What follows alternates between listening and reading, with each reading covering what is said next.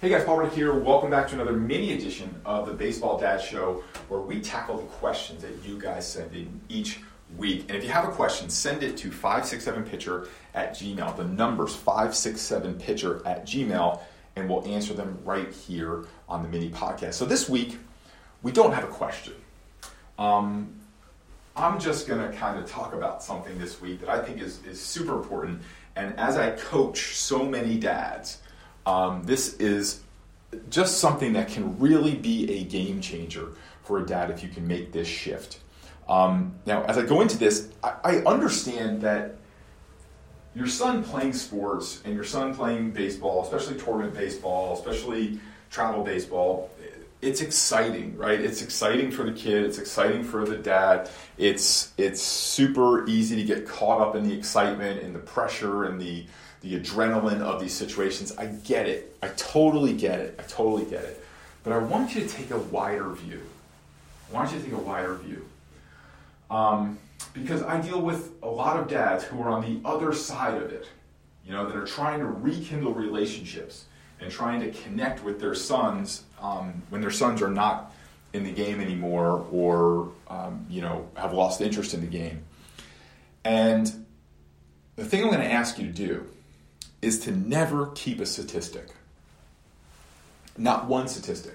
Don't keep a wins and loss record.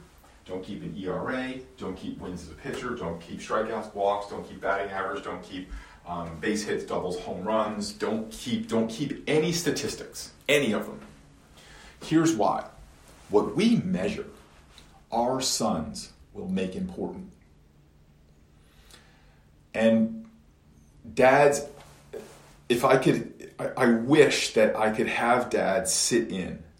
I wish every dad who's looking at this going, you're crazy. I wish I could have you sit in on a coaching call with the dad of a 15, 16-year-old player who his whole identity is wrapped up in baseball. His whole way of connecting with his dad was wrapped up in baseball. His whole way of getting attention and being significant in the world was through his success at baseball. And then all of a sudden he gets cut from the baseball team. Or he gets injured. And now all of a sudden what this kid has learned as a way to get attention, get significance, get self-esteem, feel successful, feel confident is now gone. And I just, obviously coaching sessions are private and personal and they're confidential things, but I just wish that more dads could hear that.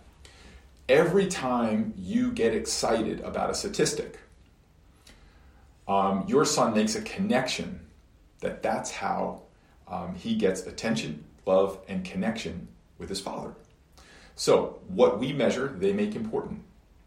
What frustrates us, we try and fix. So if you cheer when they get a home run, or they hit a home run, and then you are sad when they strike out, or you're happy when they win, and you're sad when they lose, your son is going to try and win and fix the losses. He's going to try and hit home runs and fix the strikeouts. Now you might say, well, what's wrong with that? The problem is those things in the game of baseball, a lot of those things are just not within our control, right?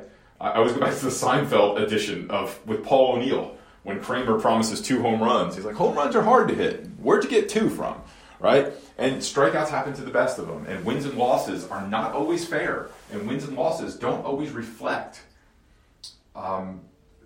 the real nature of the game, right? We've won games that we didn't deserve to win and lost games that we deserve to win, right? And all those mixed up and vice versa.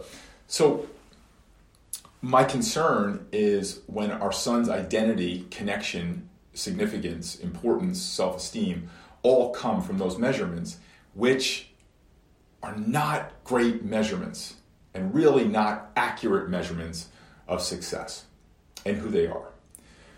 So what do you measure then? So let me share with you what I measure with my children. So it always comes to a shock to people that my children don't play baseball. They don't have interest in baseball, and I don't necessarily care if they play baseball or not. Baseball was my thing. It is not their thing, right? I want whatever their thing is to be their thing. My father was not a baseball man per se. He was involved in Little League and stuff like that, but he wasn't a baseball guy like I was. And so, and his father wasn't before him. So I want my children to do what they want to do. So they do a lot of different activities. They do karate, they do tennis, they do basketball, swimming, and my son's going to play lacrosse. So here are the things that I measure. When I'm driving my kids to anything, I say, there's only two things you need to do to make daddy happy. The first one is you give it your best. Whether that is 50%, 60%, 100%, 90%, like whatever you have that day, I expect you to give all you have.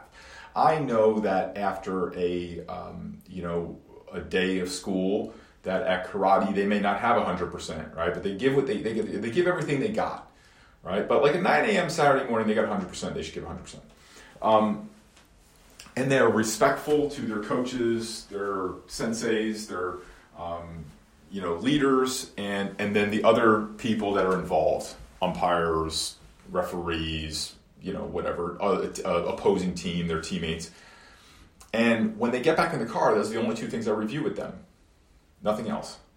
I don't review their stats. I don't review anything. My kids recently just moved up a belt in karate, and they broke their board, their first boards, and they came in. They were pumped, and like it's natural, like exciting, like, oh, you broke your first board. That's awesome. The only problem is I don't want them to think that breaking boards is how they make daddy happy, or moving up belt ranks is how they make daddy happy.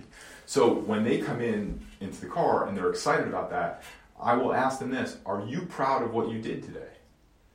And they say, yeah, okay, great. Now, that breaking boards is not important to daddy. What are the two things that are most important to daddy? And then they do your best, listen to your coach, be your fellow. Okay, did you do those two things today? Great. Then daddy's always going to be proud of you regardless of whether you break a board or not. I'm as proud today as I was last week when there was no boards and no belts. Right? So that's how you have to measure it. You have to measure it on more of a process. Did they work hard? Were they respectful? Right? And look, I've been in this a long time. I get to see behind the curtains of a lot of lives. And I will tell you this: your kid will succeed. If he could focus on those two things, always doing his best and being respectful of everyone around him, your kid will succeed to whatever his genetic potential is. And the last thing, the little bonus thing I'll throw in here is, you always want to let motivation naturally rise. So I've never pushed my children to do anything. We've given them a bunch of options. They select. They stayed in the sports, like kindergarten, first grade, second grade, like the recreation sports. But once that moved into travel and other things, we let them choose.